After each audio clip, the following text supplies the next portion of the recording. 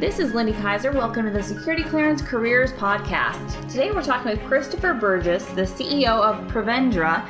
He's here to talk about Authentication 101. The Department of Defense recently announced that they were going to be updating the Common Access Card system of authentication. So we're going to dig into a little bit more about what that might mean for you, what other methods of authentication are out there, and some more of the applications. So Christopher, thank you so much for being with us. You know, we're talking about CAC cards, we're talking about the DoD CAC system, and their announcement about upgrading that method of authentication. A lot of users, they might not even think of their CAC as authentication. So let's just talk Authentication 101 for those who aren't familiar. What's the purpose of authentication, and what format is the CAC? Authentication is required so that systems know who is accessing their environment and what part of the system. Within the government classified environments, the rules of least privileged access or need to know prevail. So a login could be used by anyone. So authentication it's requiring something which the user has, ergo that CAC, also known as the Common Access Card. And the smart card variety came about in around year 2006 so that the individual would not have to have multiple devices, be they fobs, ID cards, or dongles to access their place of employment or systems. The current CAC has a 2048-bit encryption in place and can be used for visual identification, that's your picture, a magnetic strip, so they can swipe it for different goods or services, has an integrated circuit chip which requires a PIN. That's a second level of authentication that only you and the system know.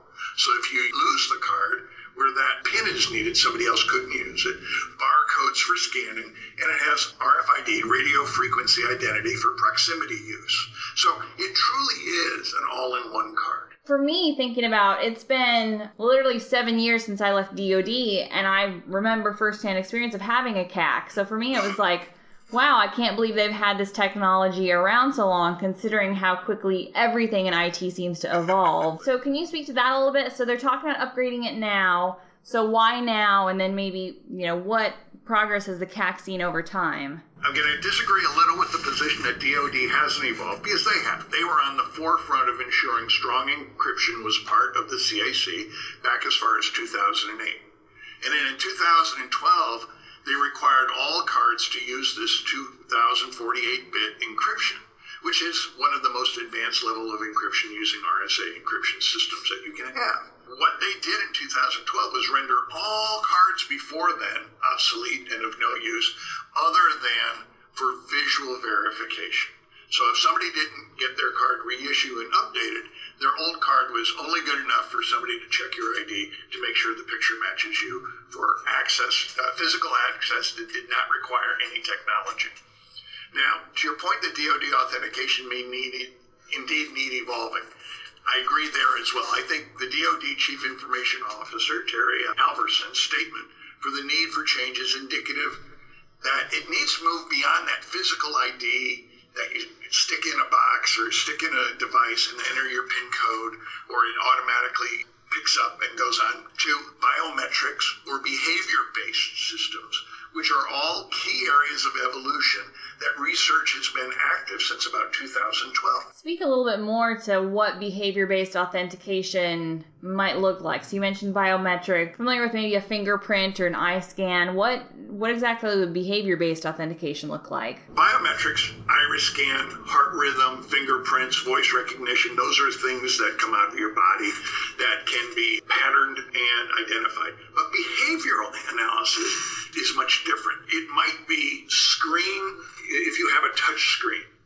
and the way you touch your screen, which fingers do you use to touch your screen? Semantic and syntactic web browsing. What are the words you use in your search? What is the syntax that you use? And then they have what they call stylometry. And that, how does a person type? What is the use language they have? What are their keyboard dynamics? How do you use your mouse? Where does your mouse normally pass through? And then lastly, they've come up with what they call covert games, which is teaching a user a pattern of system aberration. So it's something that's not normal, but I can teach you to use it on my system, and how you use it on my system will identify you. It's pretty out there, but it's also confirmatory. You're able to run tests, and they have done dry runs, and the results are pretty amazing. It's very interesting, but also slightly scary to me. So I'll say my husband's an engineer, and I am a creative type, and he frequently reminds me that I am devoid of all logic. And so I feel like if I had one of these behavioral-based systems, I would have trouble replicating the same behavior multiple times. But you don't have to, because what it does is over a period of time, it detects your behavior.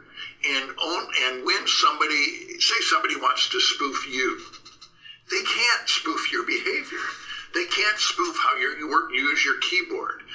They can't spoof how you wake up your keyboard, how you use your mouse, which finger is predominant, how do you use your roller bar. Those are things that we all don't realize we're doing it, but we all do it uniquely. Does this technology already exist? Are other companies outside of DoD already using this method of authentication? The primary area of research is being driven by DARPA. They began their study back in 2012, and they identified those 4 areas as great usage areas, and their initial results, which they presented in 2013, so that's 3 years ago at a conference, displayed some soft results from their testing which would make any CISO smile. And I have a quote here, and it says, "While the correct user can work through a regular workday without being falsely rejected," meaning their patterns are being recognized and they don't have to authenticate, "the incorrect user would be detected within 10 seconds using keyboard, 6 interactions, roughly 3 keys, or less than 3.5 minutes using the mouse with 86 interactions." And what the system does is when it detects an anomaly, it stops and asks you to authenticate. That's an authentication that goes beyond the behavior. So the behavior says, I have an anomaly. Now it goes to that second level of authentication. What's your PIN? What are your challenge phrases? Do you have a device? Do you have a PIN service? So ClearanceJobs, for example, has a second factor authentication they use for their blog. That company's service pushes a message to my phone, which I have, and that would be a way to authenticate. There's another company out there that does heartbeat analysis, and you wear a bracelet, and it has your heart pattern, and you just touch it, and it authenticates you to your device. That touching that device makes the circuit of your heartbeat there, and so the short-range radio sends it to your device, be it a tablet or a desktop, and now you've been authenticated. And what it's doing is saying, somebody's at my machine, and it doesn't look like it's the user I was expecting at my machine. Prove to me you are who you say you are. Your banks do this a little bit when you log in from a device at the IP address it doesn't recognize. They make you go through the authentication a second time to make sure that it's you and not somebody that has guessed your password. So you said the technology is pretty stable. Maybe it's just a recognition that they need to move to a more multi-factor authentication process. Rather than just a card and a PIN, you're going to have something beyond that. Well, they have to. And it's because of cost and operational necessity. Expense is always, sadly, an operational necessity to cut as close to the bone as possible. In order for DoD to operate the CAC, they have a robust infrastructure behind it. In addition, if you were an active duty person or you were a reservist, you would have one CAC for that role. But then, say during your daylight hours, if you're a reservist, your day job, you are a contractor, you'd have a CAC for that role. New technologies allow for multi-role device authentication in one device. So that's going to be a cost savings. And then Halverson specifically called out in his press conference earlier, 2 years to behavioral or biometric-based authentication. That, look, this isn't working for us. When mortar shells are falling all about you and you've lost your CAC, you don't have time to get it replaced. We need to be able to authenticate a person in crisis immediately. Totally valid for that environment, the DoD. Is biometrics or behavioral base going to be the panacea used for all cases? Absolutely not. And Halverson called that out. He says, look, CAC may be used to access buildings, but I'm not going to have it be the only access for DoD IT systems. So we're going to see the implementation and use of Wi-Fi, Bluetooth, near-frequency devices to determine an individual's ability to access a given area. So IDs are going to be around, but they may stop being the card that we're used to and may evolve to being a wristband. But that badge is a great counter-espionage, counterintelligence security tool for individuals who are walking your halls. Mm-hmm. Because you can put a 6x6 square on somebody, bright red box that says they're a visitor or they're not cleared for this area, and you tell them you have to wear it. I've been in companies where they give you a vest. Please wear this visitor's vest while you're here. I've been in other companies where they give me a badge, and as I walk through the building, my host said, walk over there to that hallway. And it says, visitors, please do not enter this hallway. And I walked to the hallway as instructed. And as soon as I had passed through the threshold, the doors in front of me locked, and an alarm went off saying, I'm sorry, you're unauthorized access. Would you please wait for security to come and escort you? So they were using technology to monitor the movement of visitors within their environment. And again, this is great for CAC. You can do it right now with CAC, but it also evolved nicely to the biometric systems that are more wearable and not as clunky. Okay, you mentioned that cost, so it doesn't seem to me that biometrics would be a cheaper option, but that seems to be what DoD is alluding to, that moving on to a different authentication does have some cost savings involved. Well, it's a cheaper option when you look at it from two different ways. Biometrics, let's just take the battlefield scenario, because that's the one he used, which is, I'm still me in a battlefield even if I can't find my card. That time loss has great value in the grand scheme of things. So if I can still access my system without having a card because I'm me, then that has tremendous value to an individual who's out on the battlefield. If I'm back in my office space, I can access my environment easily, then that cost factor is less noticeable because you're using it in what I would call a benign environment, one that doesn't have uniqueness to the DoD influenced upon it, because lots of people keep secrets. Lots of people have secure environments and secure processing. Lots of entities don't have warfighters.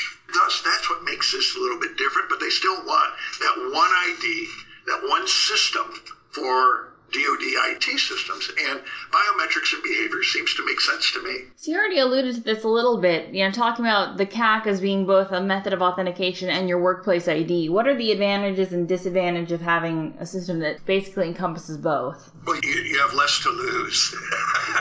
I can't tell you the number of devices that have fallen off my keyring. I've left behind. I've been in a machine, and I get up to go to lunch, and I forget it in there, and somebody picks it up because they're doing their security duty because I didn't do mine. And if you're biometric, if you're wearing the device, if there are additional devices that you're wearing, the odds of the inadvertent loss reduces.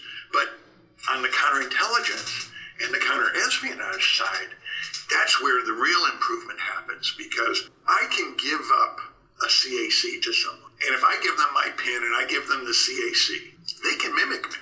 They can mimic me remotely, because if I have a remote terminal with a reader on it, there's no way of you knowing who's sitting behind the machine as I plug in. But if I have a biometric device, then you know it's me, because it's my unique biometric signature. Thus, you raise the level of authentication. Then, as I'm using the system, you're going to know whether it's me or not because of the means by which I use my keyboard, my mouse, etc. Or did I just log in under duress, hit the biometric thing, and then they put the blindfold and bag over my head, moved me away, and they went back to the keyboard. And they're going to have to keep bringing me back to authenticate about every 5 minutes because their keystrokes don't match mine. So what we're doing is we're raising the level of the ability for somebody to break trust with a nefarious outsider by going to biometrics and behavioral. And I hate to say it, we live in an environment where we trust, but trust and verify is what the reality is. I mean, Edward Snowden taught us that. He, as we discussed in a piece I wrote a few years ago, he hoodwinked 4 of his colleagues into providing him their access. That could not have happened in a behavioral or a biometric scenario. So yes, you're really kind of upping the ante on what already exists when it comes to authentication. Absolutely. There's a great many beautiful devices out there that I like for authentication myself. I talked about the one you all use. There's a company that has one that goes into a tablet, and you register it with that tablet, and it always has to be on for that tablet to use a given service. I've been looking at and researching deeply one that measures your heart rhythm and uses that. That's pretty cool. Yeah, we're raising the bar, and that's what you constantly need to do. What you so frequently write about for us, another day, another hack, and so it seems like authentication is something that the average user maybe perhaps in the past hasn't always thought about. Now, whether it's a blog or whether it's your banking, I think no matter what, private sector companies, of course the Department of Defense is realizing that the more layers of authentication you can get, the safer your systems will be. Exactly. And I don't think be it DOD or private enterprise, I don't think there's a system out there worth its salt that doesn't use two-factor authentication right now. I think everyone recognizes the password user ID combination is vulnerable. Is there anything about authentication you wanted to school me in next? I think it's an area that is going to continue to evolve. There's a FIDO Alliance out there that's trying to create standards for it. DARPA's research is really interesting. I went in and I read a bit of that in anticipation of this interview. I think the future for the geeks is going to be a lot of fun, and I think they're going to be successful in the authentication if, for those of us with the artistic bent, don't have difficulty using it, then we will, because the rule that convenience trumps security has never gone away. Yeah, the geeks are winning, that's for sure. So the they're having fun for now. This is Lindy Kaiser. Thank you for joining us for this episode of the Security Clearance Careers Podcast. For more on authentication, cybersecurity, and the Department of Defense, visit news.clearancejobs.com.